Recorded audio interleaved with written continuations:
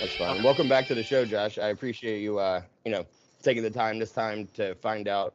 I didn't want to tell my story about myself. You know what I mean? Like, Yeah, that's fair. I didn't, I don't. I've done speaker meetings, but like, I wanted to be able to to bounce off somebody. So I figure since we had such a fun combo for years, Yeah, why not? that's reasonable. Why not do it again this way? Yeah, yeah, that makes sense. I ended up doing a solo kind of intro for myself, and I do kind of regret not having had someone kind of do an interview with that. Like it was fun. It was fine to be able to tell my own story, but man, I get off on some tangents, and sometimes I need someone someone to rein me in. So I understood. Yeah, exactly. Well then, if you want to just get started, man, let's start at the beginning. All right. What led you into what you feel was active addiction? I would say the main, I didn't know this then, I know this now, that grief and loss was like my first introduction to like using drugs and alcohol as a way to escape. Eventually there was other ones that pop up, that became triggers like frustration, you know what I mean, and anxiety and those kind of things. But the main thing early on was like, I discovered alcohol when I was 11, and it was harmless, just like stealing some Captain Morgan, making Captain and Cokes, and watching The Outsiders, you know what I mean, like that was like what we did, and that's like my introduction to alcohol. And then You say discovered, so it was like what, a treasure that you found? Like what makes you feel like the word discover explains how you had your first set of drinks?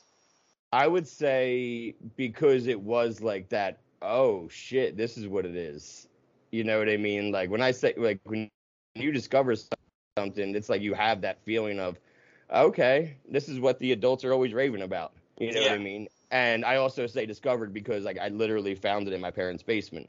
So, Okay. so it kind of was like a treasure. Yeah, And I fair. wasn't I wasn't the kind of kid that like pour, dilute it either after I used it. My parents weren't drinkers. Oh, gotcha. They would throw big parties. They knew how to throw a party. So then after the party would end, all the liquor would go into the basement on like the shelves, collecting dust. Oh, You gotcha. So it's not like they were like constantly drinking where they're going to see the levels change. And I figured I would have a better chance of getting caught if I did try to add like water to it or something like that. Fair. So I was just like, and plus we were in fifth grade. It's not like we were heavy handed with our pours. We were mixing it with Coke and watching. But then when I was 12 and someone died, that I was friends with growing up, we played hockey together growing up, and he was in a car, he was hit by a car and he didn't make it, and that was like the first time I experienced death in my Yeah. life, at least like that I can remember. I'm like, I had great grandparents and shit like that passed away when I was younger, but like I didn't really, this first person I really knew. And what we thought with the solution was to get out of our bad feelings was to drink. Like that was our genius idea. Like, oh, we feel bad, let's get drunk. Like this will make us feel better. So Do then, you do yeah, you feel like up until that point, like when you got to the point of discovering alcohol, was that filling a void that you already felt like you had at that young of an age, or was it just a fun thing that you guys did, and then now you have an experience of, oh, this also can be used for this? it was a fun thing that I did. It wasn't. I wasn't ever trying. Like I was really lucky, and fortunate growing up with my parents and brother and sister and everything like that. Like they're all normies, and they got it long, and I was always on vacations. I was really lucky, growing up. Yeah, sure. So I wasn't trying to escape anything until I needed to escape something.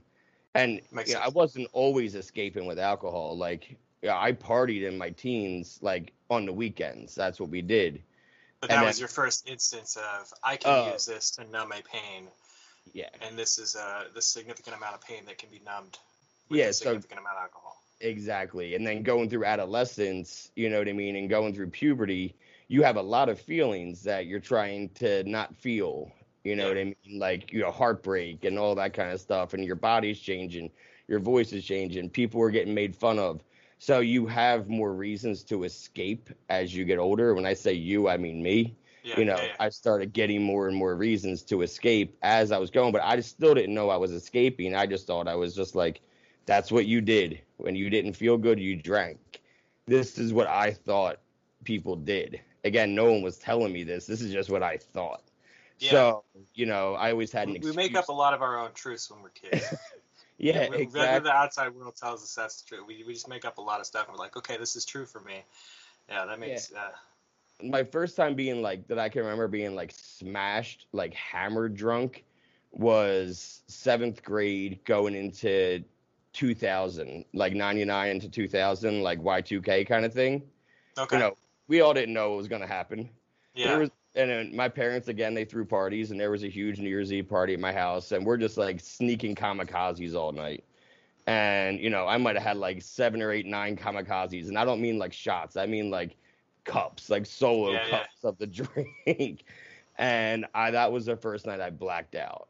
So in And between those times, so the first time you drank with a purpose, right? Because before it was just kind of a fun thing you did. You yeah, drank with a purpose to cover that pain, and then to this point of a blackout drink, how often do you feel like you were drinking? Like how many times do you think that you were going to that bottle to relieve a pain, or was it just still kind of fun after that? it was a lot of fun still. It was Okay. a lot of fun. I thought it was fun, but looking back in retrospect, there were a lot of times that I was numbing and it wasn't for fun. At the time though, I thought this is for fun, this is normal, this is what everybody's doing, but I didn't know that what I was doing with the relationship with it. And I mean, even at 16, I got alcohol poisoning. All right, I nice. was in the hospital with alcohol poisoning at 16 the night before Easter. So this And, was that was after the first blackout, though, right? oh yeah, oh yeah. I Yeah, meaning what I like, was leading 16. up to the first blackout, you're saying that you're still just drinking kind of for fun. It's sporadic. It's not like you're not pounding away every single day. You're just still kind of a kid exploring this thing, and then boom, you have your first blackout. Yeah, Okay. and everybody blacked out that night. Like my friends that I was with that were drinking in my house, you know what I mean, for this party that we were like sneaking drinks in my bedroom, because that's how it was in seventh grade. Like I had my own Oh, room sure. and we were sneaking drinks into it and like watching MTV Countdown. Nice. And I don't remember much after that. I remember falling down my steps. My room was the attic, so like I had these weird steps that like curved a bunch of times, and you could easily fall down that shit. Gotcha. Um, but no, I was. I was blackout the same night. Me and my friends were trying to find a party, and I remember I was like making out with some girl in the back of a Jeep or something, and we were just driving around Portland, and there's like fireworks going off, and we're just trying to find some party. We never found a party, but I remember blacking out right after the ball dropped. Like, well, at least that's where the tape doesn't continue after that. That's Yeah, funny. Yeah, we got that yeah, commonality, man. We're both just completely gone. yeah. That I mean, I'm not sure. I'm sure it's a shared story that people don't even remember because it's over 20 years ago. Right. But like for me, it was like the first blackout. So I remember that. That's the only thing I remember about it is it was the first blackout. Ironically, What did that mean um, for you the next day? Like, what did you feel about losing a part of your life, it essentially? it was a rite of passage. Yeah. It, Okay. it honestly, I woke up and I put on the Mummers, in Philly, where I'm Yeah. from. Like I grew up right outside of Philadelphia, like minutes, and in Jersey, and in Philly every year on New Year's Day is the Mummers Parade, where it's like craziness. Everyone's in costumes, and they're doing this whole parade, and it's a big tradition. It's been over 100 years there. Oh, So okay. you wake up hungover and you watch Mummers on New Year's Day in our area. It's literally a rite of passage in our area to like wake up hungover and watch Mummers. So it was like, all Yeah. right, I'm in the club now. Yeah. So like I So, I didn't mean, think the hangover, yeah, but you weren't concerned. Did you have any concern about the fact that, you blacked out, that you'd actually lost part of your day? no. I heard Um, that happens sometimes, and to me, like was like, well, I propped my cherry on blacking out. yeah. I was into it, man. I thought that's what you did. I thought it was cool. I didn't know what alcoholics were. I thought alcoholics were homeless. You don't know unless you grow up and with parents that are alcoholic and they go to AA and you hear them say certain things, you don't know that. You're blind to it, especially in the 90s and the early 2000s. Oh, sure. Yeah. If you don't have any family that's an alcoholic, up until that point, what our experiences of alcoholics were like Skid Row style. Like Yeah. if you weren't bumming around on downtown of wherever you're at, then you're fine. Like everything else is gold. I had the same experience when I blacked out. It was like, oh, that was funny, and then I'd hear stories, and then it just became this big joke. Even though I'm essentially giving myself brain damage, like it just became a funny thing. Like, oh, what did I do Yeah. yesterday? I owned it, man. Like I Yeah. doubled down. Like my nickname at one point in high school was Mess. You know what I mean? Gosh. Because of how drunk I would get and just I'd black out. And again, like I was just like the fun guy at the party that would black out. But like, a lot of the times I was drinking, that night because I had a bad day, Oh, fair. and that was like I was gonna go extra hard, and I did not that I had a bad day when I was 16 when I got alcohol poisoning. It was the whole I was late to the party. Oh, The you party had to catch up. Yep, the party was in the woods, and I forget why I was late, but I was late. I think we were waiting on our runner, because we're like 16, so we couldn't buy it. So Yeah. we had to like pay somebody always. So we were waiting on that person, and they got me the wrong thing. They got me Bacardi O, and it was a fifth of it, and I drank it in 10 minutes. Oh man, catch up, Like, dude. You like gotta. yeah, they were like Jeez. timing me and shit, like chugging it, bottle straight in the air. Like I think Oh I man, got 27 seconds, my longest chug. Like jeez. I ended up passing out against a tree, and they it's back in the woods where people would bike, BMX and all that kind of shit. So there's a lot Yeah. of ramps, like wooden ramps, like plywood. So they rolled me on one. They called an ambulance and they started carrying me out of the woods on this piece of plywood. And as soon as they saw cops, though, they dropped the piece of plywood and I landed on my head. And I don't remember much from the hospital. I remember like, how it's cold in the hospital. Yeah. Well, like my dad was there and he brought my brother. My brother was 13, so my brother could see what alcohol does to you. Okay. And like I'm sitting there and I'm like, put my cigarette out. It's like burning my arm. And really it was the metal from the bed touching Oh, my arm. gotcha. And Oh I man, thought it so you were was delirious. I was drunk as shit, and my dad's like, oh, so he smokes cigarettes too. You know what I Yeah. mean? So like that's how he found out that I smoked cigarettes. Because Was until this then, a revelation moment for them as well that your drinking actually was out of hand? Like I'm yeah. guessing they knew that you drank at this point, but maybe they didn't know just how far gone it was. Yeah, they knew I was drinking. I mean, they knew everybody drank. Yeah. That was the thing. It was like, but I wasn't allowed to, and I was still doing it anyway. Oh sure. Because especially you give me a rule, I'm going to find a way to break it. That's like how I was. And I'll give my dad credit. He gave me one of the best punishments that you could like give somebody because this was April of my sophomore year, March, whatever, because it was Easter. Okay. The next day was Easter. I woke up on Easter morning, like in a hospital robe, in my living room on the couch. But I don't remember much besides like Oh man. the cigarette burning my arm in the hospital. And my dad's punishment was I wasn't allowed to sleep out for the rest of high school. Oh, you Because couldn't leave. I You go, couldn't spend overnights yeah, anywhere. because that was I was like that night I was saying, oh yeah, I'm sleeping over like blah blah blah's house, Yeah. and so they weren't expecting me home that night. So that's why his punishment was no more sleeping over someone's house, That's pretty and reasonable. he stuck to it. Nice. I mean, Well, that more importantly, you stuck to it because if my parents had told me that, I'd have just ran away. I would have. I mean, one of the times I ran away and became homeless was because my grandma didn't want me smoking at home or something ridiculous like that. So yeah, you stuck to it too. So a part of you had to know that you needed this kind of oh stability, yeah, right? it was. Yeah, I commend him all the time for that being an amazing punishment because like changing my curfew wouldn't have done anything. You know what I mean? Or Yeah. grounded me for a week or two wouldn't have done shit except maybe go hard again next time I went out. Were you still sneaking and drinking even with that punishment? Just not as much? I was still drinking on the weekends. Yeah, I was still going out on the weekends and getting drunk. But just You know, making it home? I was making it home and not getting as drunk. And then Yeah. I think junior year is when I was just like, fuck it. Like I play football, everybody drinks. Like they're gonna expect this. As long as I'm not drinking and driving, then they're gonna be happy. And I wasn't drinking and driving in high school, luckily. Like I lived in a small enough area that you could walk everywhere. Like Oh, our okay. town was 1 square mile.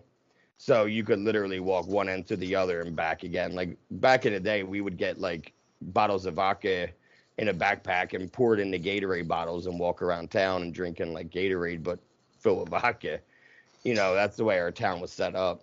So when you weren't drinking, did you, a lot of people's stories is that they don't fit in, right? Like that the drinking is like a plug for that, not really feeling like you're a part of society or that you fit into the world.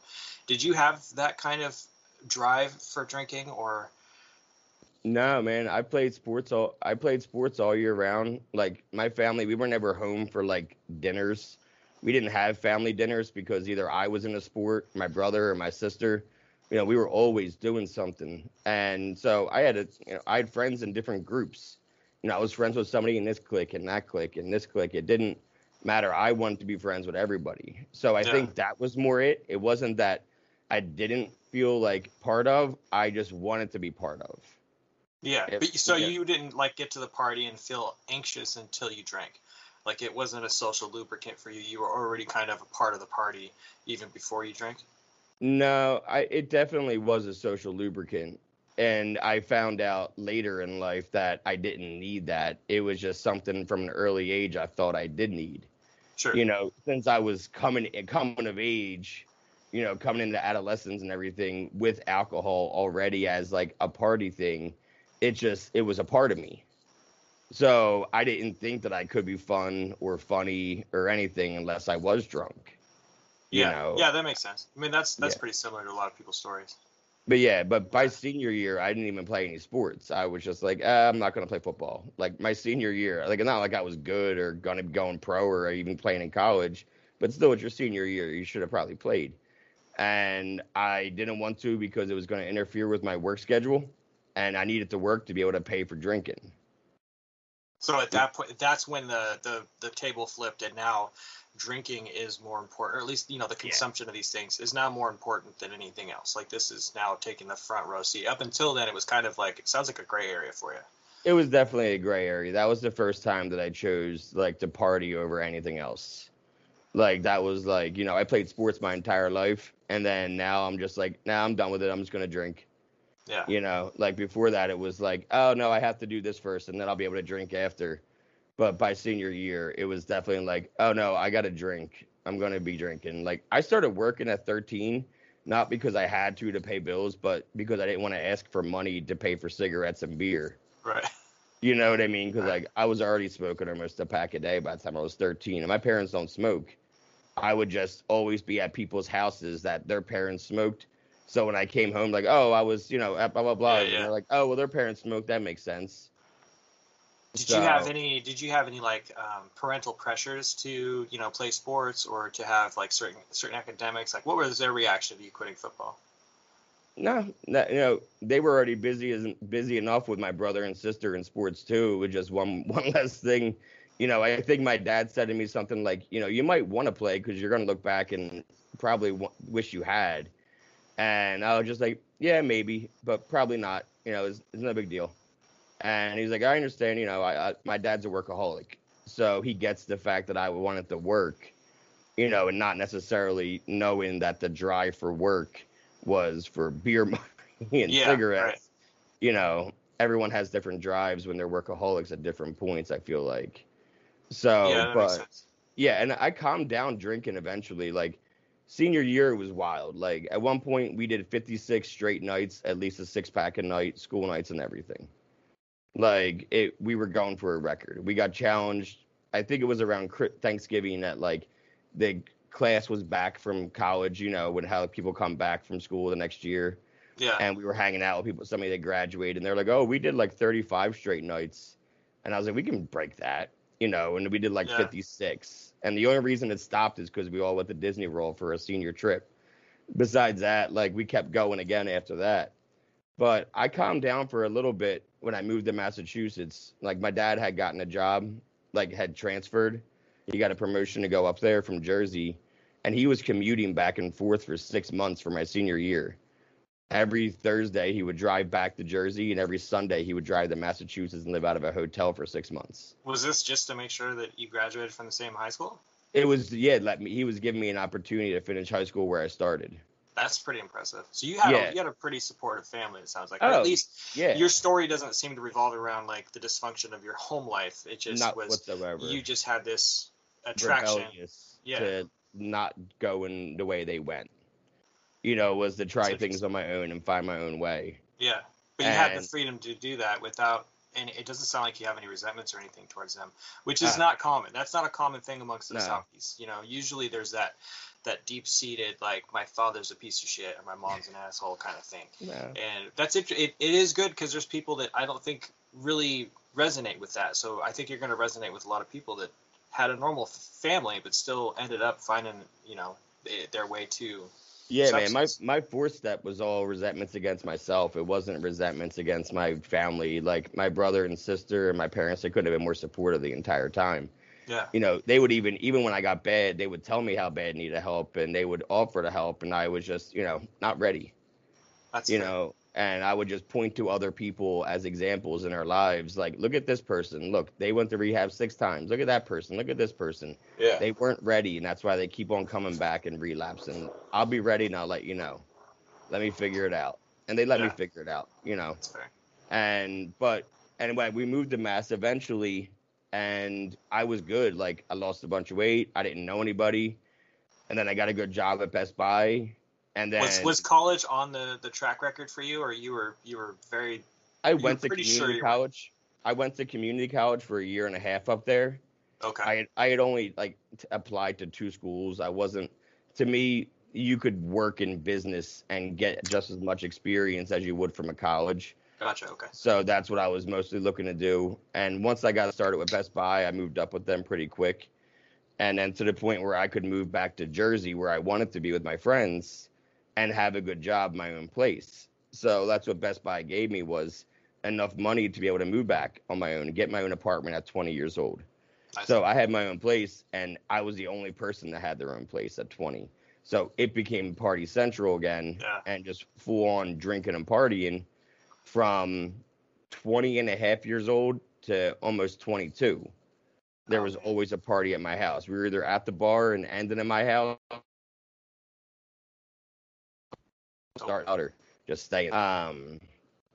But by 22, it's like kind of, I was done with it. You know, I was bored with drinking. It wasn't working anymore. I tried a bunch of hallucinogenics. Like, I was doing acid a lot, mushrooms a lot, but like they weren't things you could do every day to escape. Were there, the only thing I haven't heard so far is like, you know, relationships, like women in your life. Did you have many relationships? Did you have girlfriends at all? No. Like, I mean, I'm sure you had dates and dating women that you dated, but there was girls that like I hooked up with here and there. You know, there were even usually friends. I was friends more with girls than guys. Yeah, I was the same way. You know what I mean? And just because I don't even know why. I've looked into it. I've talked to my therapist about it. And I think it's a trust thing where like there's just a lot of guys where I just don't trust. Because I've seen how they talk by themselves without other people around. And I'm like, I don't like the way you're thinking. You know? So like, and I felt like maybe I could protect them. I don't know. When my sister was born, I was 9. And I remember being 9 and thinking like, all right, I can never talk to a girl in a way that I would want somebody to talk to my sister.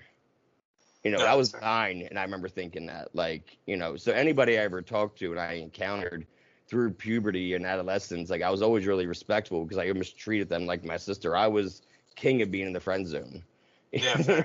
You know what I mean? I don't know. The friend zone is that weird, cringy, like, I do things, I expect something kind of a friend zone. It doesn't sound like you were in the friend zone. It just sounds like that wasn't a priority for you. Like, getting in a relationship and having a girlfriend wasn't a priority. It was, I always said that when I date somebody, it's going to be somebody that I want to marry. I'm not going to waste my time. I'm going to know, and I'm going to know, like, that's it. And I'll get even to my first, like, my real first relationships with pills that I discovered at 22. Like, I had dipped and dabbed in pills here and there, but like there was, you know, the one time where you have that, you get so high, you're just like, I need to chase this high every time. Yeah. So that was it. That was the drinking had stopped really being effective. You started doing less of the partying, and then you messed with October 2008. And then boom, the pills. How did that happen? How did you get introduced to those?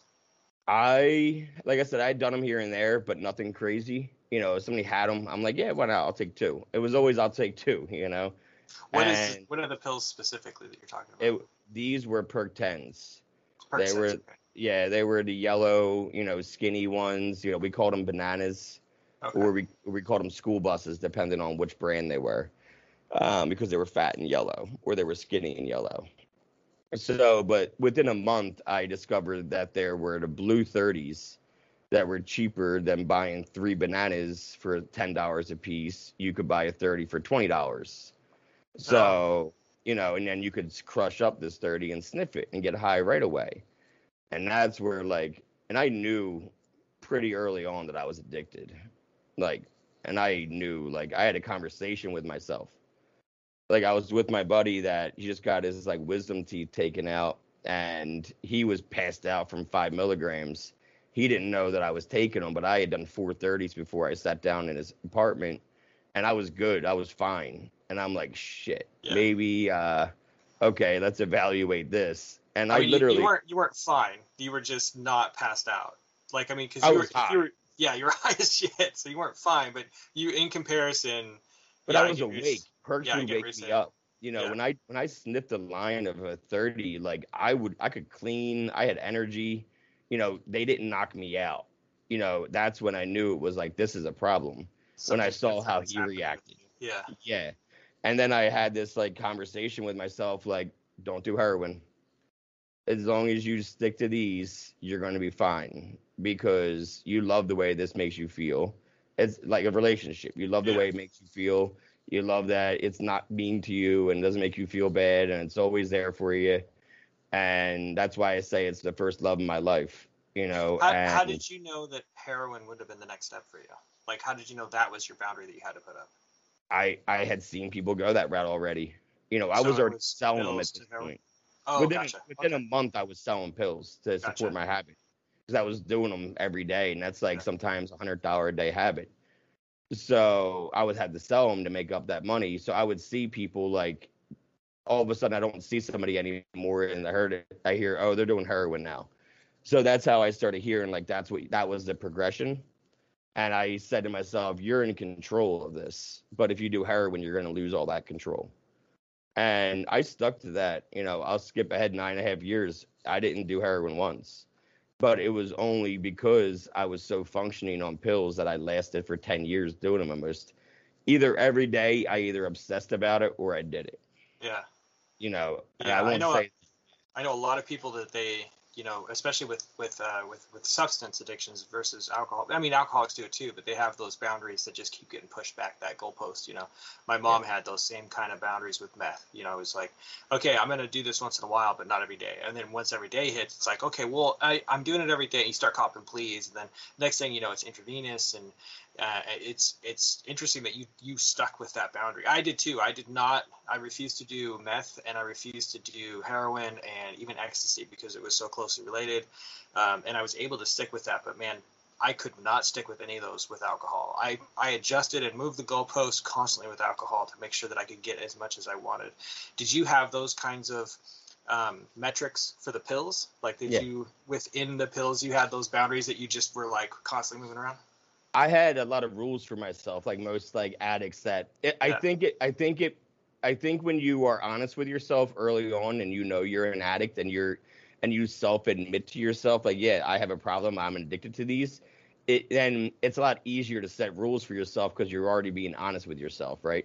Yeah. So and I did have rules, but I broke a lot of them, like you said, and it was pills. It was a lot of it was what was, like you said, ecstasy. Yeah. It wasn't hard for me to break that rule. This is what it took, right? My friends had the keys to my apartment because they were always there anyway. A lot of the times I needed somewhere to go to smoke or just drink while I was at work, and then they would clean up the place for me.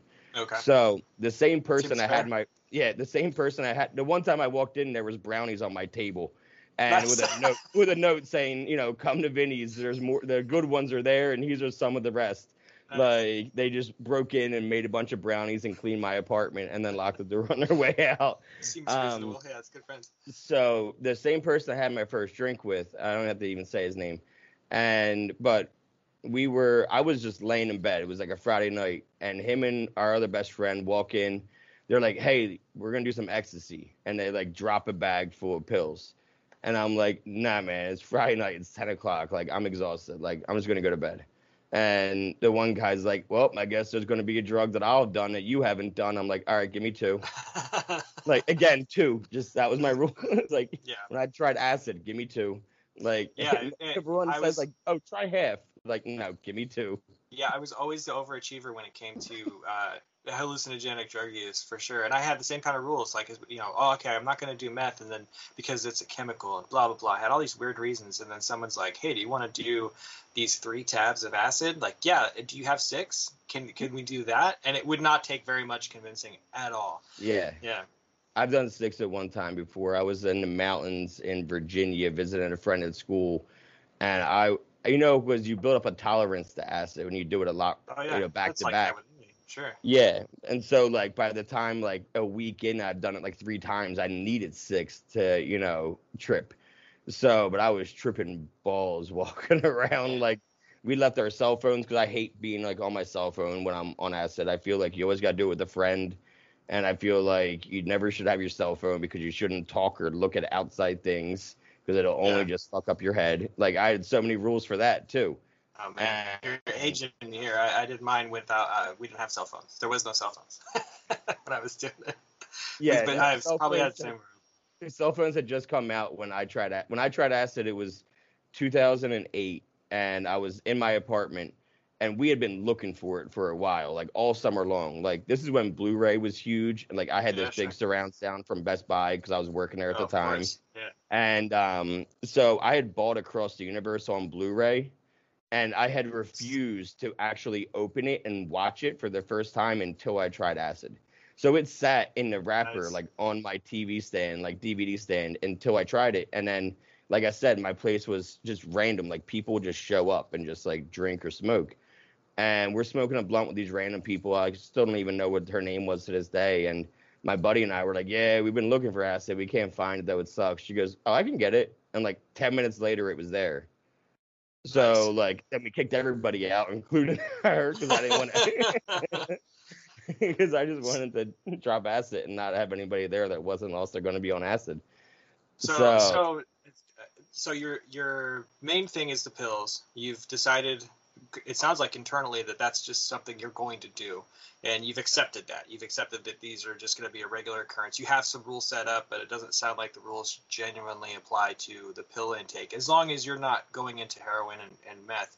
What was that? You said 9 to 10 years. What was that period like for everybody else around you? Like, it sounds like you had that party room, but were you still productive at work? Did anything change with like your personal life? Is this when you did start getting into relationships? Still no relationships. I wasn't good. I didn't feel like I could be good for anybody. I was a drug addict, and I knew that. But I was still going to work every day. Don't get me wrong. I was still showing up to work. I was getting promotions at work, actually. Yeah. But I was starting to feel broken by July 2009. Like not even a year in, I was exhausted already. And my parents lived in Massachusetts still, 6 hours away. So it's not like they were on top of me while I was going through this. Yeah. It's not like they were seeing me going through this. So did you see them fairly regularly?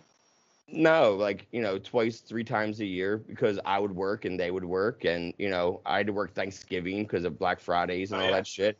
So, like, yeah, it wasn't like, I was always up there. And what do you think they thought you were doing? Like, you just were a fairly successful kid, like working at Best Buy. You had a normal life. Thought I was drinking. Gotcha. They knew I drank. They knew I partied. And so I'm pretty sure they just thought, well, he's just partying it up. He's that age.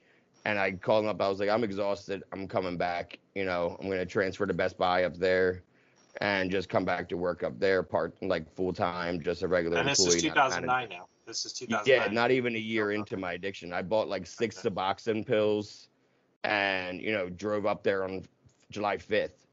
And, my parents were ironically in Jersey at the time for 4th of July. And I was driving with one of my best friends up to Mass. Like he drove the U-Haul and I drove my car.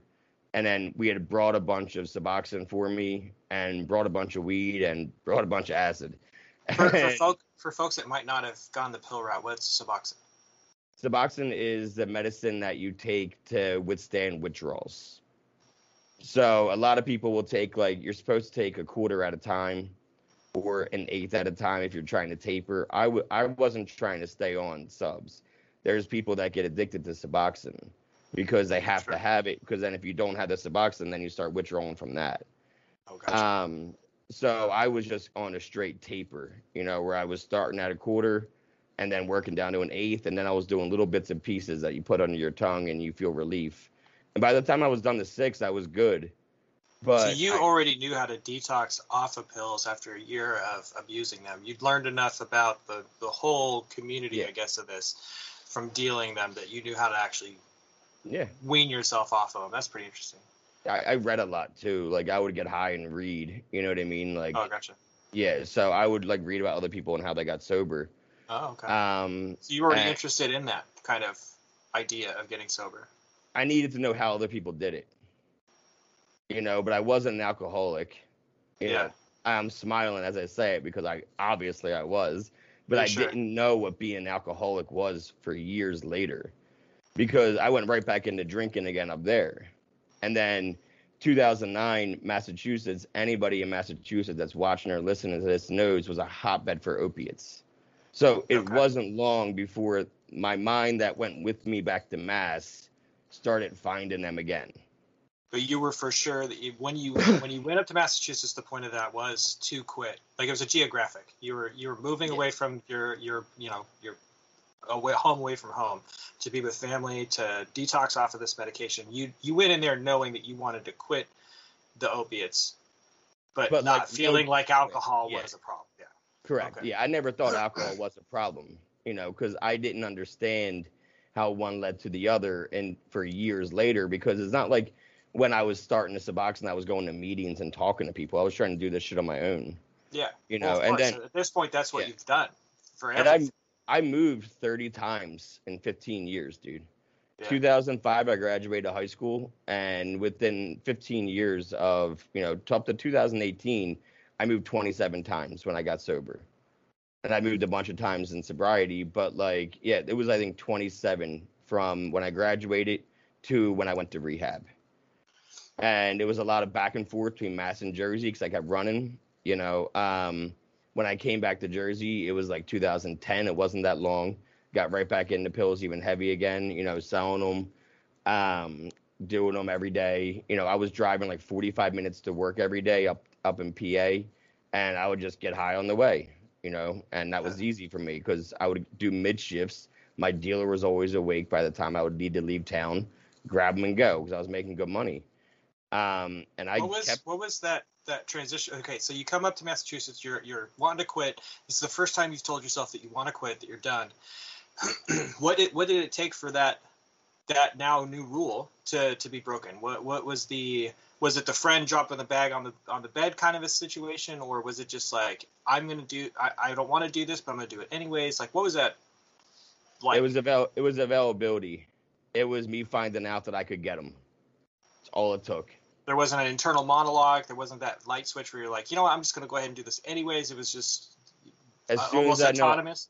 As soon as I knew I could get him again, I did him again. I figured, well, at least they're not the same people in Jersey that I'm buying them from, so I won't go out of control as much because I'm not going to be able to buy them as easy because this is a 45-minute excursion just to get them. Which makes no sense. But this based was like, on your usage, I get that, yeah. Yeah. You're telling yourself that, but that's not. Oh, it's different people, so it's fine.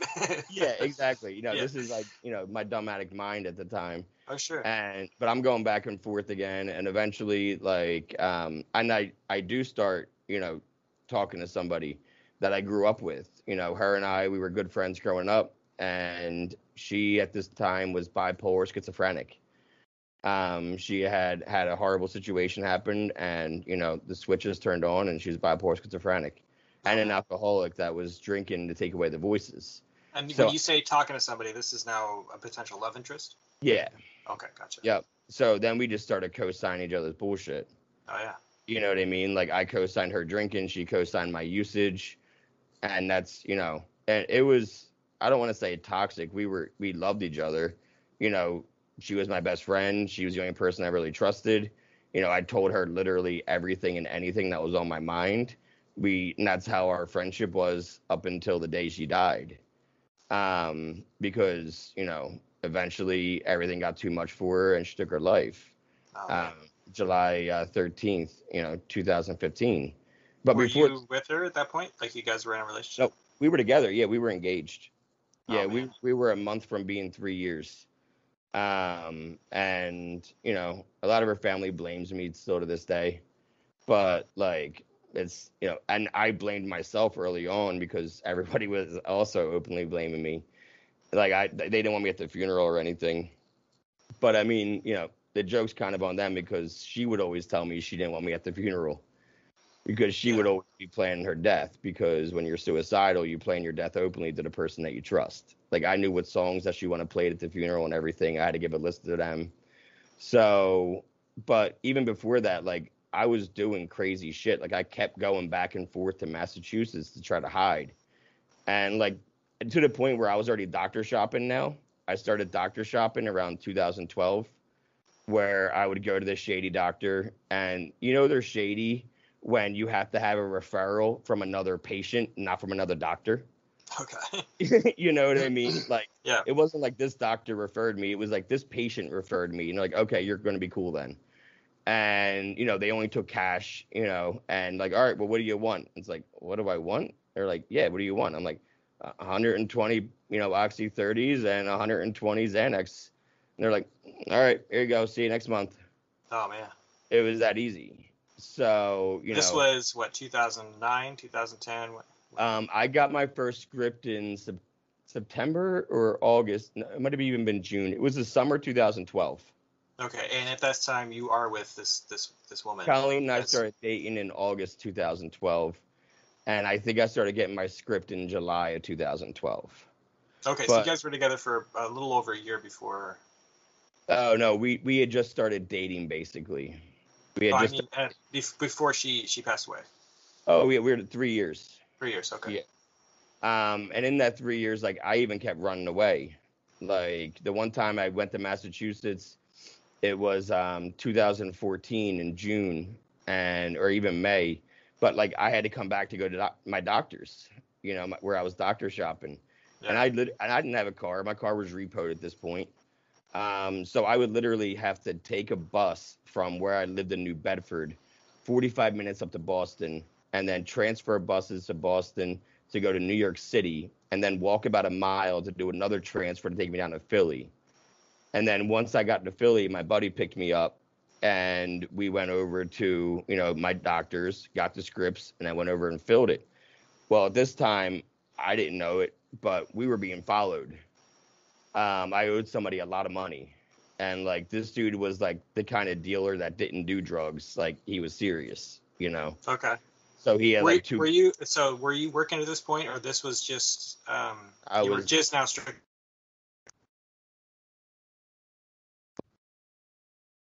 what's that? Oh, What did we you say cut out a there? little bit. Uh, yeah, what Were did you say you there? working or were you now just strictly dealing and doing the drugs, and you weren't working anymore? You didn't have any of that stability. Is that where you're at right now? Yeah. Yeah. Okay. And Yeah. this Because was like, a previous dealer that you had crossed in some way. yeah, because like when I was getting the scripts, I would run through them really fast, because I was an addict. Yeah. And then I would need like to get by and I'd be like, hey man, can you front me and then I'll pay you back? Like front me this many and I'll give you double back. Like if you give me 10 today, I'll give you 20 back when I get my script and that kind of thing. Gotcha. And so he, wanted his money or his pills, because I owed it to him. But like I wasn't going to give them to him because I'd given him a lot in the past and I didn't live there anymore. So I figured I'd just like skirt by and get out of town after one day. But I forgot because I was a drug addict that he Yeah. knew what my appointments were and he knew where my doctors were. Like and just followed me over there and again just like followed us to the pharmacy, followed us to my friend's house. And like he knew my friend and he just walked up on the house and started like, hey, I know he's in here. And I had to, sneak out the one of the windows to run around the side, call a cab because Uber didn't exist. Call a cab to pick me up and take me over to the train station in Philly, and where I hopped on the next bus to New York, which I wasn't planning on any of this. I was high out of my mind. I hopped on the next bus to New York City. It was pouring rain in New York. I might have been on like 8 bars and like 8:30s. I was so ripped walking through the city in the pouring rain. Not a care in the world though, because I got out of there. 8 bars. What do you mean? What's that? 8 Xanax. Oh, 8 shit. Xanax. Yeah, I was high, dude. I was off my ass, and I finally get back up to Boston. Have to get. I didn't get my whole entire trip was like a 28-hour trip from like start to finish, like with that whole thing that happened in between. And like I had already been arrested for, Xanax in 2012. As a possession charge, or 2013, I'm sorry. It was 2013. And no, it wasn't. It was because of Xanax, not with Xanax. So I'll explain. Like, Xanax makes me steal, and I don't know why. And I've talked to a lot of people on this podcast, and they said the same thing that made me feel a lot better. Is Xanax made them steal.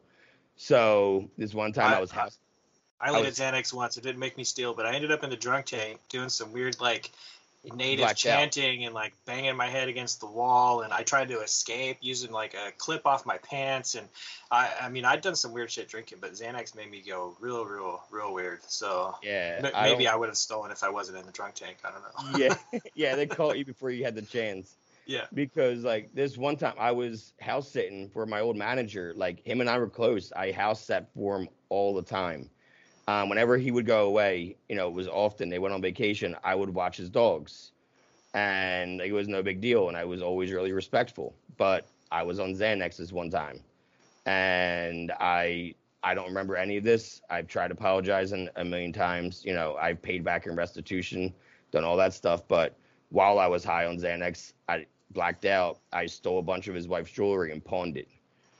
And like, I was a pretty smart criminal, but like I was dumb as shit on Xanax, because I went to the closest pawn shop possible, where they're going to check first. Like, I was, obviously I was high out of my mind. I got into a car accident that day driving back from there because I was high and I couldn't stop fast enough because Xanax again. Yeah. You say that you're a pretty smart criminal. So, I mean, outside of dealing drugs, were you doing other criminal activities? Yeah, I was doing payday loan scams. Like, you know what a payday loan is? Yeah. Yeah, so like at one point I was working for this retailer, not Best Buy, but like one of their competitors, not even Circuit City. But like I went there for like a couple months because they were commissioned. I was like, I'll make more money. And I was so high on pills at that time. And I walked in and they were like, hey, can you take a ride with me? I'm like, yeah, it's fine. And then we get in the car and like, we're taking you for a drug test. I'm like, okay, cool. And in my head, I'm like, fuck. Like, usually I use my brother's piss to pass drug tests because they knew I smoked weed and he didn't. So I always use my brother's piss to pass tests. But this time I didn't have anybody's piss. I had to piss on my own. Yeah. And so whenever you do one with a job like that, it takes like 3 or 5 days to get results. So, and I knew I was going to be suspended until results came back, and I knew I was going to be fired when they came back. Yeah. So they knew. They had to have. I've never worked at a place where they're like, surprise, we're driving to a drug test right now, and you can't come back to work. Yeah. I was ripped, bro. I was not a good person. I was so high. My pupils were probably. Doesn't make you a bad person, but I get what you're saying. My pupils were probably like this big. You know what I mean? Like, I'm not even surprised. So, but when I got back, I was like, all right, what am I gonna do? I was like, oh, I have a job right now still. So let me do a payday loan. So I never done one before, and I applied for this payday loan. And so the first company calls right away in like 10 minutes. They're like, yep, you're approved for $300, because they called my employer. They said, yeah, he's employed. Yeah. Nothing about any of that, because that's all like done at the store level. This was HR, some random person like, yep, he is employed right now. Yeah, sure. So, and then they were like, all right, 300 will be in your account tomorrow. I said, okay, cool. And in my head, I'm like, I'm going to shut that account once I get the money. And because I knew they told me on the phone that if you lose your job suddenly, then you won't have to pay it back. You won't be held liable for it. And I knew I was losing my job suddenly. So I knew that's got to have changed by now. I'm sure it has. I'm sure it has. This was, like I said, 10 years ago. Yeah. And but then I hung up, and then another company called. And then I realized that they're not talking to each other. Oh, of course not. Yeah. And I realized, oh shit, I can just say yes to as many companies that are going to call me because I'm not paying them back anyway. Like most people are going to say, no thanks, I already got it because I know it's going to pay it back. I had no intentions of paying them back. Yeah. So I collected $3,000 in 10 different companies. And then when I worked at a bank, I knew I was losing my job again because of latenesses, because of being high and selling drugs and coming in late because I was putting priority over meeting people to sell pills over going to work. Yeah. So again, I knew I was losing my job. So again, I did a payday loan. I did that like 3 or 4 different times to like Gotcha. get $3,000 at a time. So And they still you're call like basically white collar criminal stuff. You weren't like yeah. robbing No, folks. You weren't breaking B&Es or any of that kind of stuff. You weren't like no, beating people up for money or whatever. You were no, not they saying still it's a call victimless crime, but still you weren't like yeah, they're so dumb about it. They're like, they call me to this day, and they're like, if you don't call us back by 5 p.m., we're sending the sheriff out to arrest you and have a warrant for your arrest. And they've been saying that for years. Number one, but number two, I've gotten arrested in my house before. When that happened, when I stole that stuff, they yeah. came to my house to arrest me. So like, they never called in advance to make sure I was going to be there to arrest me. Like, you're not calling me in advance to tell me I'm going to get arrested if I don't pay a fine. Like, Right. stop. I know you're lying now. And actually, when they did arrest me, I had to go being cuffed up for 45 minutes back to their precinct because I was that far away from them. This is for Yeah, the first. yeah, that first one with the jewelry. Yeah. When they Okay. showed up, at my house, it was like 1 in the afternoon, and I lived 45 minutes away from where that happened. So I had to sit in that cop car, cuffed up, behind hands on my back for 45 minutes till we got to the police station. That Man, was so that jewelry must have been pretty expensive if you were getting hemmed up that quick. Usually, petty theft doesn't, result. 4,300 is what I had to Oh pay yeah, back. that's pretty expensive. Yeah. But it How long wasn't did you do for that? 6 months probation. It would have Oh, been a year, but I got done my restitution really fast, paying my fines, and I got done my community service really fast. So, and since I wasn't being drug tested every month for probation, yeah, because it wasn't drug related, it was theft. So they didn't want to have me come back every month and waste a seat that somebody else needs that needs to be drug tested. So gotcha. they just took me off after 6 months. And I mean, I didn't learn my lesson. I was still getting high because I had Sure. prescriptions. Even if they drug tested me, I would have been like, here's my bottle. I'm allowed to take these. Yeah, So it was fucked either way. I didn't smoke weed the entire time because I knew that I didn't have a prescription for that. So the irony of, that I couldn't use something that would have been helpful to me, as opposed to I was just sticking with the drugs that got me into that mess. right, right. 'Cause I never lost So, control of weed. It was just an innocent bystander always. so then you're to move back to where we were a few minutes ago. You're now getting arrested again, right? Because you said you were about to I get arrested. that they were threatening me with it, but they never got me on it. I did get did I get arrested again? I'm trying to think. Um Most. yeah, I did. I'll get there. I'll jump ahead. So when Colleen passed away, I moved to North Carolina. Well, let's. Um I mean, let's. I guess let's talk about that. If the arrest came after, because like that's a very significant. This is the first and only real relationship you feel like that I feel like you've talked about, and she ended up taking her own life. What did that? I mean, and you had all these people now coming at you saying that you were to blame, and what was happening to your addiction and your situation at that point? so I had decided my brother and I were moving to North Carolina, and this was July 9th that we were moving down there. And she was supposed to come in a month. She Oh, needed gotcha. time to like find a therapist down there and all that because of bipolar, and she was going to move down. That was what we talked about. And she was calling me, yelling as I was driving down there. She was having an episode, and that happened often, man. And I got really good at catching her wrists when she would swing, and bringing them in because she was have episodes and start swinging. But this was on the phone, and I'm driving in a U-Haul in North Carolina, no lights on the highway, and it's pouring rain. So like I'm not answering. And then I don't hear from her Friday as I'm moving all my shit in. I don't hear from her Saturday as I'm moving all my shit in. Then Sunday comes around, and that night I thought of her 3 different times because one of her favorite songs played 3 different times in 3 different places. Like I heard it on the radio, and then I heard it like on Family Guy, and then like I heard it on like Pandora. It was like really random. So I texted her, "Hey, thinking of you. Like, please let me know if you're okay." And then she never answered me. And 4 in the afternoon, her mom called me to say she took her life. Oh man. Turns out she was on a 72-hour hold. After she screamed at me and had the episode Thursday night, she was committed that next day and put on a 72-hour hold. But unfortunately, her parents signed her out after 48 hours, and she took her life that night. Oh man. But what I felt was a lot of remorse and a lot of resentment and a lot of anger. A lot of anger towards a lot of people, not just myself, because like I had a lot of her friends that she was childhood friends with growing up that hadn't really been around her for the last few years because they didn't know how to handle somebody that was bipolar, schizophrenic. Yeah. So they just wouldn't call her back and hang out. A few of them tried. I'll give them credit. A few of them did try here and there to like spend time with her, but like then they had all this guilt. So now they're all contacting me like, "What happened?" I'm like, "What happened is you stop fucking talking to her. Like, stop. Don't ask me. I don't want to talk about it." Like, I got really bad, dude. I started drinking heavily again because like I was in North Carolina. I couldn't get pills. The only time I can get pills was when I would pay somebody Western Union and they would mail them overnight to me. But besides that, like I was at the bar 6 nights a week, spending $200 a day at the bar.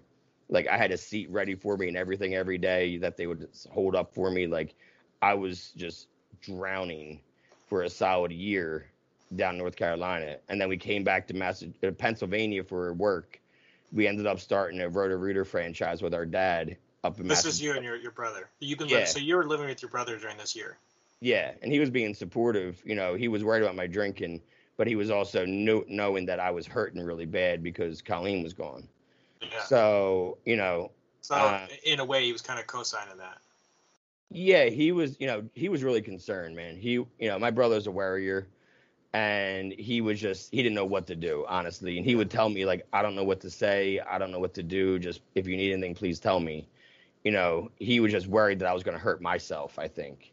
Fair. And so he was okay with me drinking as long as I wasn't going to like take my own life. That's what he was really worried about, I think. And which was, valid. I wasn't at that point yet, but I was getting there. And because when we came back to Pennsylvania this time and started this business, I was then 2 hours from like the homeland of pills for me. Yeah. And I started realizing that 2 hours of a drive isn't that far of a drive there and back to do a couple times a week. So, 4 or 5 times a week, I would drive to Jersey, pick up pills, and drive back. I'm like, I'm going for a ride, and then just drive to Jersey, grab some, and come back. And I started doing that like a lot for 3 years. I got arrested towards the end. I wasn't seeing my usual dealer. I had a usual guy, but like there were some times when like he was busy at work, like he did like towing, so like I couldn't always see him. And this one time I had to see somebody else that was like local in my old town.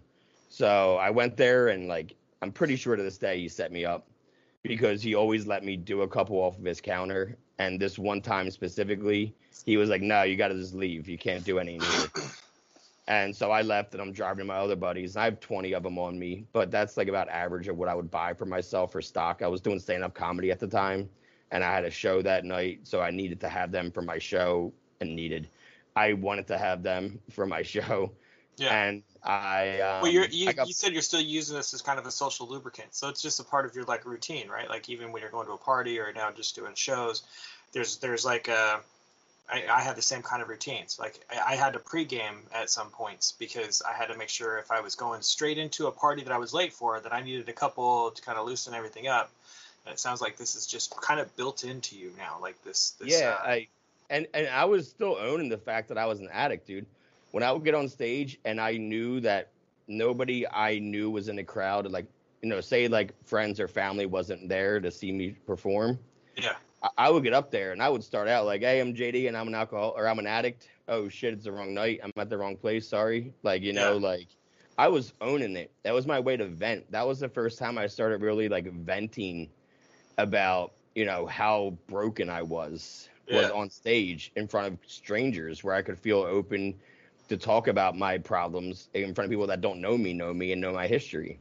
But even then, you still needed the pills Yeah, to even get I needed the pills, and I had the drink on the stool. You know what I mean? Double Jack and Coke, good to go. Yeah. Like I would do a couple shots beforehand too. I would never be slurring my words because I would record my shit to listen to after to kind of critique myself and like build off my sets. Yeah.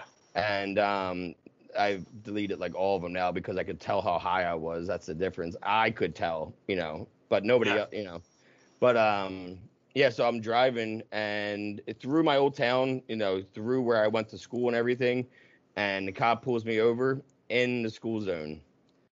And turns out he had been following me and watched me leave that dude's house because he had been watching that house.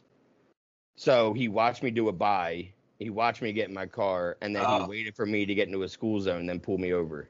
Oh, so the dealer didn't tell you. He wanted you to tell the dealer. Well, I think that they had already caught the dealer and they wanted more people. You know what I mean? Like because they were watching the dealer.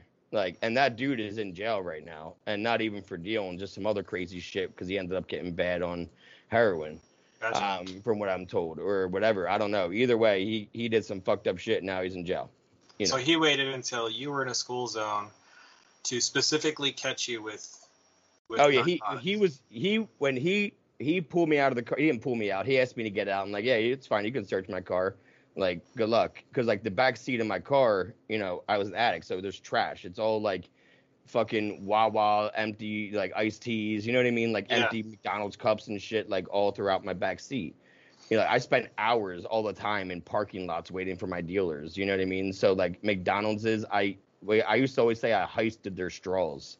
I would go in to use their bathroom and grab a handful of straws and put them in my center console. So I always had straws ready to go. And so when he pulled me over and I was like, listen, I got weed in my center console. I wasn't, on medical marijuana yet. But I straight up said, like, I have weed in my center console. And he's like, okay, thanks for the heads up. And like, now I'm standing with the other cop, right? Because they have to like have one cop watch you while the other cop searches. Yeah. And it was like March, so I had a hoodie on and my sleeves started falling. Like I had them rolled up, like my sleeves. Yeah. And I had the pills in my elbow in the sleeve, and they were in a bag. So when my thing fell, he was like, oh, and he started going like that to fix it for me. And that's when he felt the baggie and pulled it out of my sleeve like a fucking magician. He's like, oh, found it. This is what we were looking for. They didn't even give a shit about the weed. This is what we're looking for in a bag of 20. This is the intent to distribute in the school zone. Do you know that? I'm like, well, you pulled me over in the school zone. I wasn't going to the school zone. And all 20 of them are mine because I have a fucking problem and I need all 20 of them. Like, Yeah. And I talked my way out of it. Not talking my way out of it. They arrested me. I went to jail. It was a block away. It wasn't a far ride. This one wasn't a far ride. Okay.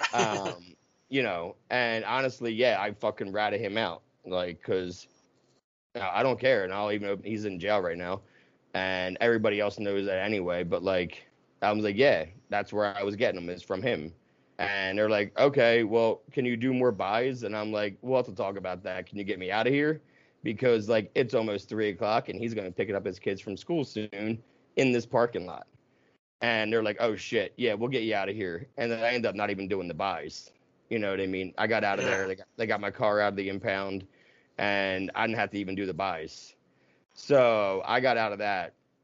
I ended up going to court for that months later. We'll talk about it. But I'm such an asshole that, like, I left there and went straight back to that dude's house to buy 10 more. Because I knew that they weren't watching him at that point. They were doing my paperwork, and I needed to get high because I didn't get a chance to do them yet. And this time, he let me do them off his counter, which is funny, because, like I said, he didn't earlier. But that didn't even get me sober. It was a month. It was like 3 weeks later, dude. And it was 4/20 of 2018. And I was watching a documentary called Legend of 420 on Netflix. And I'm just smoking and I'm doing pills as usual. Like, and they talked about this place called High Sobriety in LA, a sober living that, teaches you how to use cannabis as a medicine. And literally for the first time in a decade, I'm like, well, that's a rehab I would actually do, you know? And then the next day, I just had one of those really bad days. Like, my dog and I drove to Jersey, and we sat in McDonald's parking lot for like 6 hours. And finally, I was able to find somebody, and that person like wanted one just for buying them. And then like, I end up doing two right away, and I'm driving back home. I'm like, with 130, I'm like, what am I doing? Like, this is like ridiculous. Eight That o'clock, moment of clarity that everybody talks yeah. about. And then like I was like I googled the number, you know, for high sobriety, 8 o'clock at night. I was like, well, let's see if he answers at 5 o'clock on a Saturday night. And luckily for me, he answered because I'm pretty sure if he didn't, I would have given up. But you know, he answered and we talked for like 2 hours. And I was on a flight 3 days later. And once I got there, I was ready, man. Like I got there and I sat down for IOP, like, you know, but the group meetings that you have in rehabs, like not IOP, you're not going out yet, but like I got there, I did my check-in, and then like they were doing a group outside because it's LA. Yeah, And I what is IOP? I have not done rehab. oh, IOP is outpatient. It's like intensive outpatient. Intensive outpatient. Okay, gotcha. Yeah, that's when you go to meetings like once a day and you know you sit around and do like group therapy. Okay. But when you're in rehab, you do those kind of meetings inside the facility. And then when you're in sober living, you go out to them. So I was right away in, like I was smoking a cigarette. I didn't have to, you don't have to do the groups for the first 3 days because you're detoxing. You don't have to. But Yeah. like I liked what everybody was saying. And I was like, I was relating in already, if that makes sense. I was already like, oh, that sounds like me. That's like kind of like, and then like I never missed a group meeting. I Yeah. ended up loving the groups. I got a lot out of them. I ended up loving therapy. You know, I said So to you my were therapist, fully open to the process when you went. oh, It, yeah. it wasn't a situation where you were like judging everybody. You're like, well, I didn't get that bad, or you were ready, ready. I knew, yeah, I knew I was at like my end. Like I had quit drinking for 6 months before I went to rehab, actually. So you up until this point though, you hadn't really had any experiences with rehab or with AA meetings or with recovery at all outside of I the went to one. one AA meeting and one NA meeting with Colleen when she was alive. You know, our parents were making us go to a meeting, and we went to one AA meeting for her and one NA meeting for me. And, you know, the entire time, I couldn't even tell you what was said. I was relating out the entire time. You know, I wanted to relate out, you know what I mean? So, yeah, I wasn't even paying attention. But this time, like, now I'm in rehab, and the only time you can leave rehab is when you go to a meeting outside the house. And they would take us to meetings at noon and 8 o'clock at night. And those were the meetings that, like, I really started, like, it took like 2 weeks. And then I heard a speaker talk, and he said a lot of things that reminded me of my story.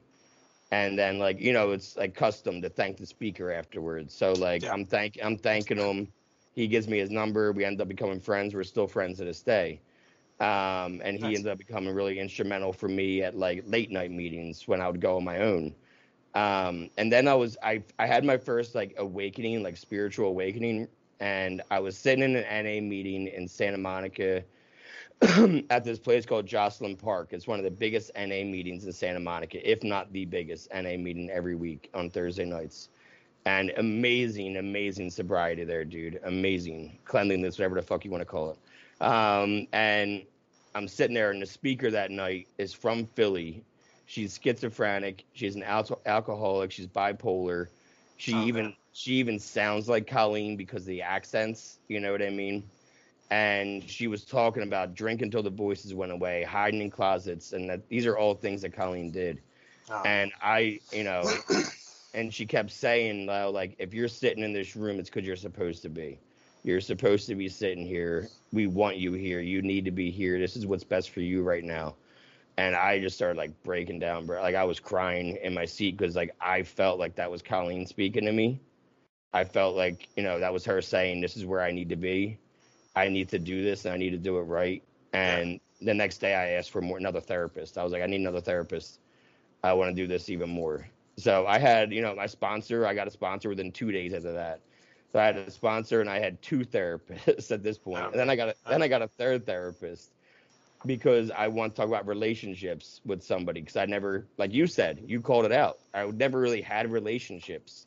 Yeah, The it's not one, part of your story. Like mine is, that was my yeah, other addiction, was getting into relationships. yep. And I didn't know how to be in a relationship sober. I didn't know that. So that was a big thing that we touched on. We touched on, I didn't feel heard. I was part of a friend group that was like 7 of us since first grade. And I Yeah, always felt like they didn't listen to me. You know what I mean? Like, and if I did talk, I wasn't feeling respected. I'm not really friends with any of them anymore. Maybe a couple that were acquaintances and we talk here and there, but like some have died, and some I'm still good friends with. And because grief is a part of my story, we've lost so many people, from our high school that like it's crazy, man. That's why I was constantly, getting high.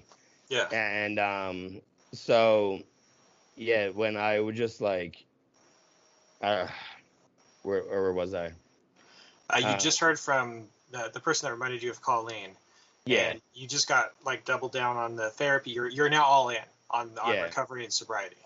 yeah, because I wasn't feeling heard. That's what it was. And I never really felt heard, and I would get frustrated if I was trying to explain something to somebody and they weren't listening or they weren't respecting what I was saying. Because like, I'm fucking smart. Listen, like this is my ego. You know what I mean? Yeah, yeah. This is my Oh, ego and sure. addiction. Like I'm fucking smart. Why aren't you listening to me? I know what I'm talking about. Like I'm giving you sage Yeah. advice. What is This is wrong with you? important because I'm saying it, and you Yeah. need to take that into consideration. And then when they wouldn't listen, or respect it, I would just take it out on myself and get high over it. So Fair. that was a big trigger for me. It's still it's not a trigger to this day, but I was triggered recently with it actually in sobriety. And not that I wanted to get high over it, I was just frustrated. Yeah. And that frustration came back and I was like, oh, I gotta calm down. But I So was this is fully, the first time that you're actually starting to feel like you're being heard, oh and that yeah. people can understand your story, and you have a place. So Within 30 days, I was getting a 30-day chip at a meeting that I was speaking at as the lead speaker. nice. Because I was talking so much at meetings and sharing every single day about how I was feeling. And so just like, I was so vulnerable. And I Yeah. was so just like, I didn't know anybody in LA. I didn't know shit. So I felt so comfortable to finally just be like, this is who I am. This is what's on my mind. Because I felt like nobody was going to tell me to shut up, you're fucking dumb, or, call me the F word, Yeah. and because I can't fucking stand that word. Obviously I don't mean fuck when I say the F word, but that's what I would be called for. And I completely support LGBTQ. We have meetings for the community here, and so it's not like I was offended by it. I just hated that word so much. Yeah. I'm offended for the community that you would even say that. So anyway, I never felt comfortable even opening up. So now I did, and now I'm just like fucking word vomit all the Yeah. The time. faucet's open. Yeah, and now people were like, "Hey, do you just want to speak at a meeting and tell your story? You're gonna feel a lot better." And I'm like, "Yeah, sure, why not? 30 days, I can talk recovery." Yeah. It was all just, I get that. Yeah, for sure. I Like, just, I know everything about this now. yeah, and dude, it was amazing. I loved AA in California. I loved everybody that I met. Like, I know you watch my shows and watch other episodes, like, Yeah. and I have a bunch of people on here that I met through AA out there that are still part of my recovery network. There's still people I hit up to this day with problems. I do fit steps with all these people all the time because whenever Nice. I catch a resentment, I'm calling somebody, and it doesn't have to be your sponsor. But I did my steps really quickly. I was into it, dude. Like I wanted to do it. I couldn't wait to do it 4 and 5, and I couldn't wait to start apologizing and lose not all my character defects, but a lot of them I was working on. Yeah. But I came back and I felt amazing. I came back at 4 months, the PA to work. I got right back into work with my dad and brother. I was doing good, and I going to meetings. I was going to 2 meetings a day around PA. I was driving an hour to one meeting twice a week. Like I found a meeting an hour away, Yeah. and I set myself to it twice a week because I would drive that far to get high. Yeah. So I'm gonna drive that far to stay sober. That was like what I was thinking. And that meeting was awesome. I loved it. I met some really cool people that I'm still friends with. Well, one person I'm still friends with, but I started dating around this time, like, but I wasn't going to get serious. You know, it was just like, I'm going to try dating for the first time in my life now, because like you pointed out, I wasn't dating. You know, it wasn't a thing for me. I hopped into that one relationship and that was it. So I was, you know, what people wanted to see on Tinder and Bumble, like, oh, newly sober. Oh, his only real relationship lost to suicide. Oh yeah, you're a real fucking gem. Maybe you don't want to lead with that on your Tinder profile. Oh no, I did though. I did. I wanted to cut it out right off the bat. Like, you're gonna know what you're getting into, because I'm not gonna waste my time. Like, honestly, my profile said, you know, I'm in recovery. I don't care if you drink. I'm just not going to. I'm 420 friendly because I was using cannabis in my recovery. And don't worry, I'm not going to send you unsolicited dick pics, because I think that's gross. And plus, I'm average at best, and that's like getting a C and putting on a refrigerator. And that was my bio. So you use cannabis in your recovery, and this was learned in LA.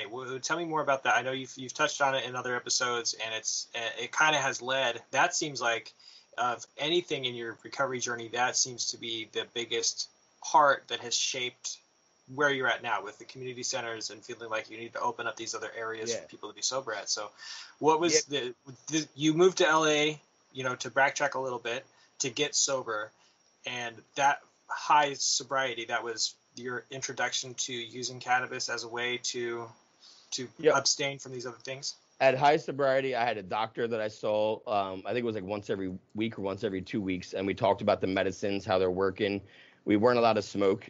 We used what medicines? We used tinctures, you know, the droplets that you drop in your mouth. Okay. We used those tinctures, and then we would use an edible at night. Like, these are THC tinctures and edibles. Okay. Yep. Yeah, THC. The tincture was THC CBD, and I would use that in the morning and afternoon. And at nighttime, when I would be done my meetings, I would eat like 10 milligrams of a chocolate bar, a Kiva bar, and I would sleep like a baby. And the other reason I was sleeping like a baby is because I was going to late night meetings at 11 p.m. 7 days a week. I fell in love with late night. I would go there at 11 o'clock every night, and it wasn't filled with other rehabs at those meetings. It was people that were living in just being sober that were going there, and they were all like my age. It's a totally different crowd of people. Yeah, totally. Like, you know, that girl Devin that was on a few weeks ago, like, that's where I met her, was at late night. You know, I met my sponsor at late night. I met a lot of amazing people there.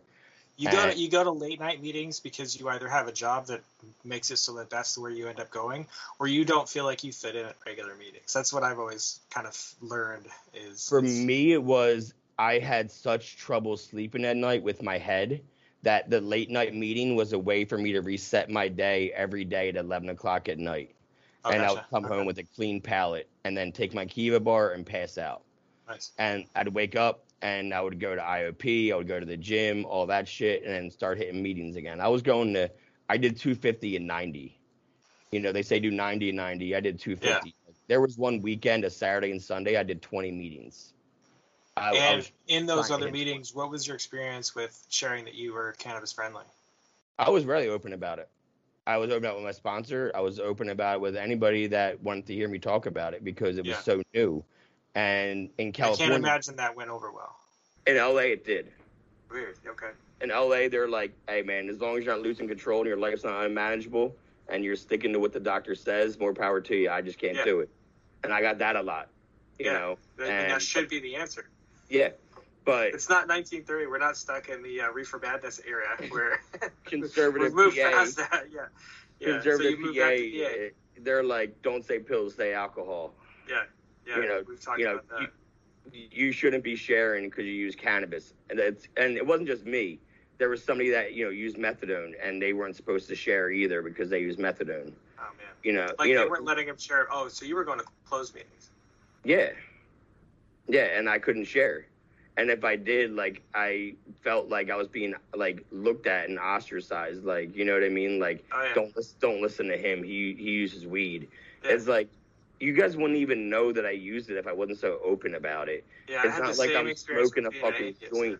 Yeah, it's not like I'm smoking a joint in a parking lot, flicking it at you and walking in. Like, come on. Like, I just told you that I use capsules and I use tinctures and stuff like that because there's no edibles in PA, so I use the capsules. So like I'm micro dosing just because my brain operates better. I can think a lot more clear and I can break down things easier. I can compartmentalize better when it's running through my system. And but if you said that you were prescribed Adderall because you're ADHD, people are like, okay, that's cool. You can talk about that. Yeah. Exactly. Yeah. Tell us about your Vyvanse, but don't talk about weed because weed's bad. Yeah. There's people that, they have anxiety and they take Ativan. They take Yeah. It's like, get the fuck out of here. You're going to, put me up on the pedestal. So, at a year sober, I went back to LA to visit all my people. I wanted to get chips in LA from the people that, it got me started. So I flew out there and I did that whole thing. What year is this? April 2018 is when I got sober. And I met my now wife 3 weeks before my 1 year. Her and I met on Tinder, like anybody else I was meeting. She had just got out of a 9-year relationship, and then she had a kid, and was married and was getting divorced. And like, she wasn't trying to be serious. I wasn't trying to be serious because I was still early in sobriety. And I told her that. She's like, oh, my dad's got 29 years. I know all about AA. That's fine. She's like, I'm still kind of an alcoholic though, but like, I'm working on it. I'm like, okay, that's fine. I can deal with that. And, when I came back for my 1 year, I proposed, and we've been, together ever since. Well, I mean, we said I love you the first night we met at the same time. So like, we knew it was one of those things where I hadn't felt that feeling again. Yeah. And I felt it right away with her like I did with Colleen, and I knew. And everybody else I had dated, there was probably like 20 other girls I dated before her. But like, there was one girl I remember I left her house and I'm driving back and I'm like, I'm never going to have that fucking feeling again, man. Like, I really felt that, like, I'm never going to have that feeling again. And I did eventually, and Mikey's amazing, and Mikey and I started this together, and she just celebrated 18 months sober a few weeks ago. Nice. Most time she's ever had.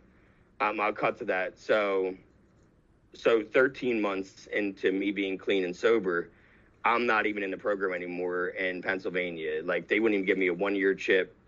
They were begrudgingly like about it and shit because of like cannabis.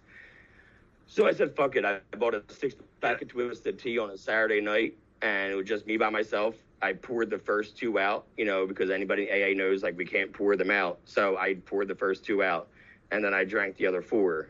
And that I didn't drink alcoholically, but I did drink for like 9 months, like pool parties, barbecues, going to see some stand-up at a concert a couple times. Like, you know what I mean? And, holidays or whatever. And then like, I woke up on February 29th, Leap Day of 2020, like 2 weeks before COVID really like shut down. It was Leap Day that year. And I woke up hungover for the first time. And I realized I drank a bottle of Jack the night before. Oh, man. And I said to my wife, I'm like, I'm done. Like, baby, I can't do this anymore. Like, you have a flashback to your first time blacking out. Yeah, I was like, I don't want to be hungover. I can't be hungover. I got to stop. And she's like, well, I'll quit with you. We'll do it together. And so, yeah, I haven't had a drink in over 18 months. My recovery date to me is still 4/25/18. I can say whatever date I want. It's my date, and my life wasn't unmanageable. I didn't get DUIs. I wasn't reckless. And I'm very open about it. I needed that 9 months to quit, I think, because I didn't quit because I wanted to quit the first time. I quit because I was going to AA for pills. This time I'm quitting alcohol because I don't want it anymore. So it meant more to me. So me hitting 18 months alcohol free is the longest I've ever gone too. And within like a couple weeks, I said to her, like, I miss meetings. Like within a week of quitting alcohol, I'm like, I miss meetings. She goes, well, I don't really like AA. And I'm like, yeah, neither do I. Like, I'm still using cannabis. I'm like, I wish we had our own. And that's kind of like the birth of like this place, the meeting center. But, COVID shut down everything. And so we spent a year just like planning what we would do, where we would go, looking at places that were cool in town. And we got this place. It's an old building, dude. 1900 to 1983. It was an old newspaper press. Nice. Nice big space. Dude, the old press is still in the basement and everything. That's awesome. Like, all the old machines are still down there. And we do 4 or 5 meetings a day out of here now. Like, we do the mental health check-ins in the morning and at night. We do morning meditations at 10:15 that she runs. And then at 6:30 every day is a different type of meeting depending on the day of the week. You know, whether it's harm reduction, whether it's opiate related, whether it's cannabis related. You know, I have a sponsee now that he's about to hit 3 months on Monday for the first time in 15 years of doing meth. Nice. You know, and he was my age when he got sober, 31. So he came in here broken, rehab after rehab, jail after jail. And he's like, oh, you were 31 when you got it? And I'm like, yeah. And he goes, and you use medical marijuana in yours? I'm like, yeah, dude. I was like, I can help you. And he's like, let's do it. Yeah, can you, like, take me through the steps? Like, I know you don't do AA, but could you take me? And I'm like, yeah, that's fine. And we use Russell Brand's book. We talked about it, I think, right? Yeah. It was you and I. Yeah, so we're going through that. And we're about to be on 4 soon for him. Nice. And, that's you awesome, know, man. Yeah, like, we read Just for Today every day. Every morning, that's one of the things that we do is read Just for Today. Because I like that better than the morning meditation, the Alcoholics Anonymous one. So was that daily meditation or something like that? Or what's that? Daily Reflections. Daily Reflections. Yeah. Daily Reflections. I can't stomach that one. Just for Today, so good, though. Yeah. I like the Daily Stoic. That's been my go-to. It's Is that a hard copy, or can I Google it each day? You could probably Google it each day. It's a 366 meditations on wisdom, perseverance, and the art of living, and it's all different translations of Seneca, Epictetus, and Marcus Aurelius. So it's all the Stoic people. It's not necessary to know anything about Stoic philosophy, but it's all very.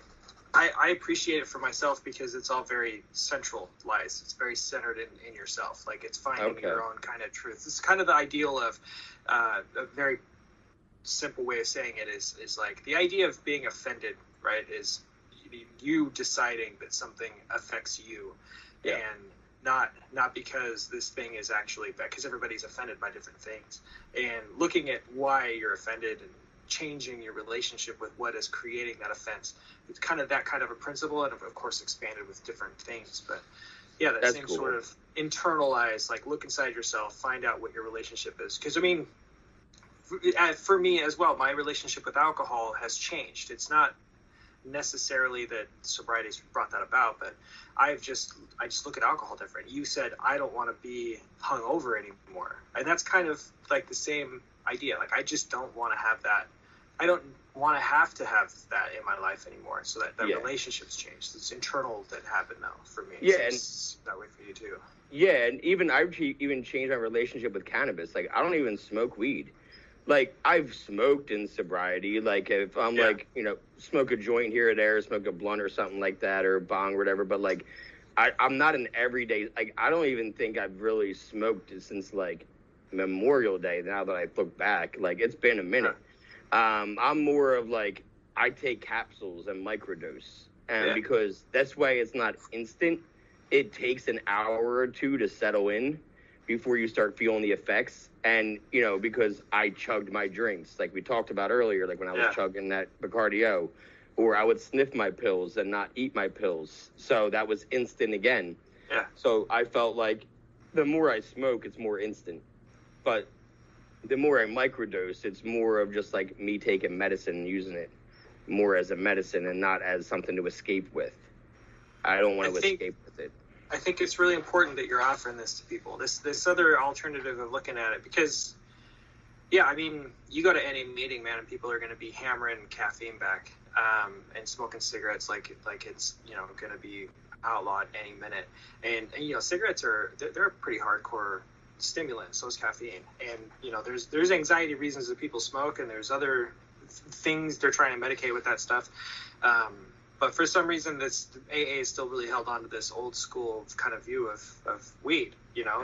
And there are people that have an issue with smoking weed, and they do become addicted, and that's true. But there's also people that don't. And it is important for a lot of, like you said, it helps you regulate how you think. It helps you minimize some issues in a medicated way. It's no different than somebody taking Xanax for social anxiety or something like that, but a much healthier alternative. And I'm glad that you're offering this to people. It makes sense that you would have a center that people can come and do whatever they want, essentially, in sobriety. When that's been your story with pills and alcohol, you've always been the hub, and that's how you vent your social needs. You have people come and go. You're a caregiver. You're a provider of that safe place for people to go, and in return, you're cared for. You had friends that would come and break in and clean your house. Not everybody had those experiences when they had. So you gave people a bond and a connection that was different, even in alcohol and pill usage, that now you're giving in a center like that. I think that's a perfect fit for you. Such a dude, last night, like, I know this is airing like on the 29th on my birthday, but last night was like, today is, I don't know, the 9th, right? 10th. So last night was the 9th, and it was Thursday night, and it was LGBTQ night. And, we open it for youth as well, because like 70% of youth that are homeless are LGBTQ, and the suicide rate is just unbelievable. So we open up for them too. And it's been like, we opened like 3 months ago, and it's been a lot of adults that come, right? But like, there's been like a 12-year-old here that comes. And then like, all of a sudden another 12-year-old will come, but the other one will never be here. And then last night, like 5 or 6 of them came, like different ones that never saw each other, but they all came at once on the same night. And they're all like 12 to 14 years old. A bunch of them are transitioning. A bunch of them just came out of the closet, and they were so happy to be there that like, it was myself and our other board member who's part of the community. They're fucking awesome. They just had their name changed recently, officially. And like, we fucking love them. So we asked them to be part of the board, because they did such a big thing with the community for the LGBTQ. So I'm sitting there with them, and we were just like bawling. We were so happy that like, we got to see, these kids find each other and make friends and know they have support within each other, and know, like, they were so happy to see each other and realize they were all the same age, and they could be friends, and they could like have commonalities and be like, the people that are looked at together and pointed at together. And they went and they had their own meeting in the other room so the adults could talk. And like, we were all just like bawling. We were all just so happy to see that kind of like camaraderie within the community that like, I get choked up even just thinking about it. But it was like, seeing it happen organically, seeing the word get out, seeing people be affected by something that's now positive, that you created. Yeah, man, that's awesome. Yeah, that's an amazing accomplishment, even if it is just a few kids. That's pretty huge, man. Yeah, and then like, there's people that come here with trauma, and they thank me every time just for opening the door each time. Like, I've been just like, I feel like I'm menstruating, like I cycle with my wife, and it's like, I just so emotional the last couple of days, like I just been bawling. But like, it's just that people are starting to get it. Like, they're coming here and they're starting to feel like they're changing and they're getting help, and not even everybody's addicts. I talked to a couple addicts, a couple alcoholics. It's mostly mental health, man. It's mostly like trauma. It's mostly depression, anxiety. And I understand all those things because we are addicts. Just because you take away our drugs doesn't mean we didn't have that kind of shit we were dealing with. We were just medicating wrong. Yeah, for sure. And so now that I'm clear-minded and I've dealt with all these anxieties in sobriety, I can speak to them of how I get through things now without drugs and alcohol. I know some people that really like the non-alcoholic beers, the zero alcohol beers, and it's like, it's flirting with disaster for me. It's fantastic that other people like the taste. It's like me sniffing ibuprofen, or like gonna leave. Just to kind of take the edge off. Yeah. And it's no, and I tell him every time, because he'll offer it to me. It's like, no judgment to you, dude, but if I taste beer, I'm going to want beer. And I haven't wanted beer in 2 years. Like, I haven't wanted to taste it at all. Yeah. But it was never about the taste. It was always about the effect. I don't like the taste of that shit. But, some people can do that, and that's what they need. And that's the part that needs to be explored. That's what I think. So that's why I'm steering her, that's why I'm like, no, you need to check this out, because you need to plan your intox days. Because if you're not planning it, you're going to start using it to escape, your trauma. And that's not going to end well for you. It's already bad enough that you have the trauma that you have. You don't want this to turn into that. And I'm not trying to be mean, but I see it happening. I see the patterns. and she appreciates it, and she takes the advice, and that's what she's been trying to do. That's awesome. So, you know, it's stuff like that I like, because you would never see that person in an AA meeting where you can kind of stop it before it happens. You see them after the fact. Yeah. You know? Or if you do, they're there for one meeting and they never come back.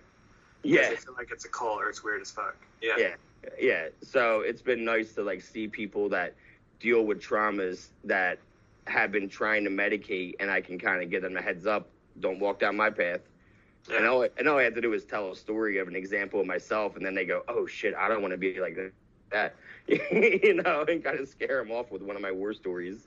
Do you offer anything online for folks? Any online meetings or anything like that? Not yet. Just because of the shit people talk about in here, like I don't want, you know, people's business, like that one. You know what I mean? Yeah. I wouldn't want her online, you know, talking.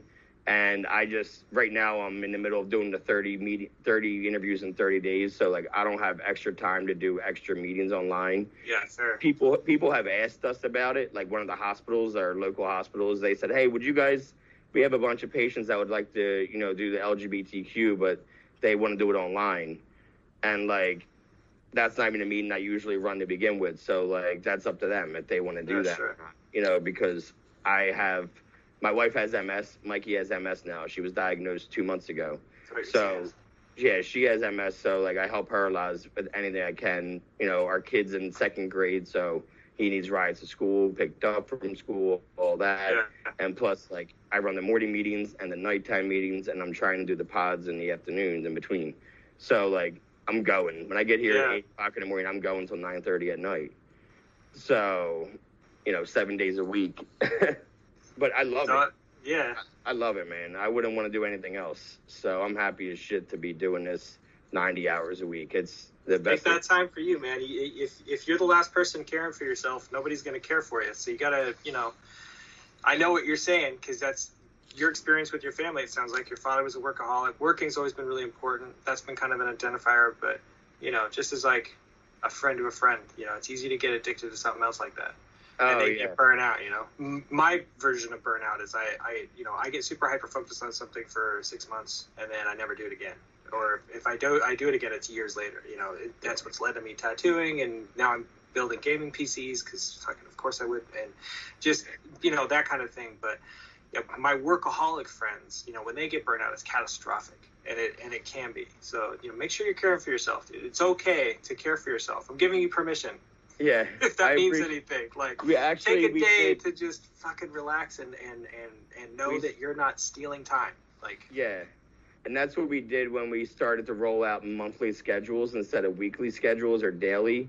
Yeah. This way we could kind of plan ahead, like, okay, you're gonna sleep in on Sundays now. Yeah, like that's what I was told. Like, you're gonna sleep in on permission, man. Yeah.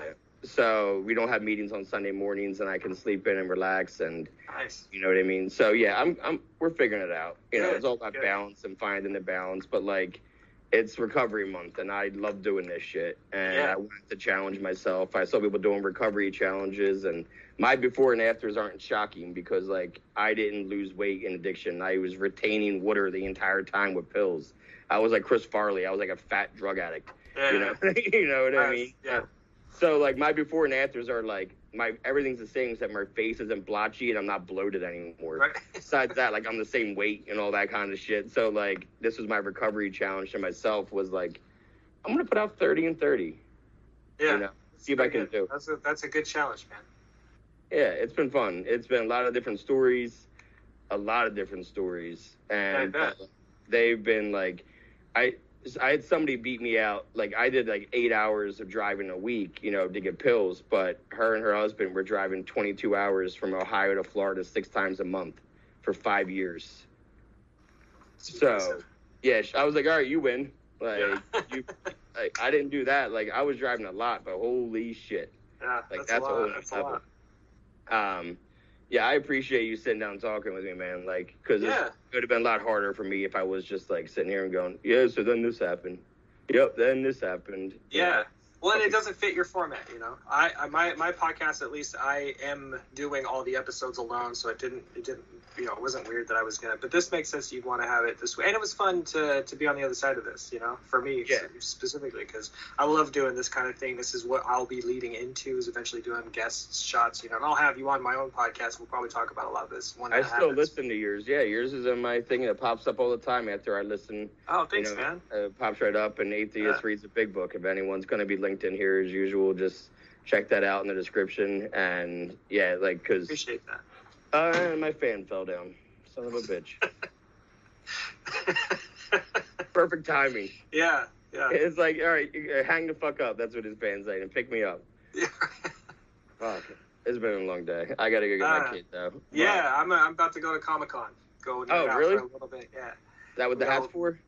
Well, this is just every day, but every day. But yeah, there's a big Comic-Con here in Portland, or our regular one. It's not going to be as big this year, so I'm just going to go as a casual. But I'm really excited to see some friends. So yeah, fucking awesome. Go get weird, bro. Yeah, go get weird over there. All right, I'll talk to you, dude. Thanks again. I appreciate it. Yeah, thank you. All right, see you, man. All right, bye. Later.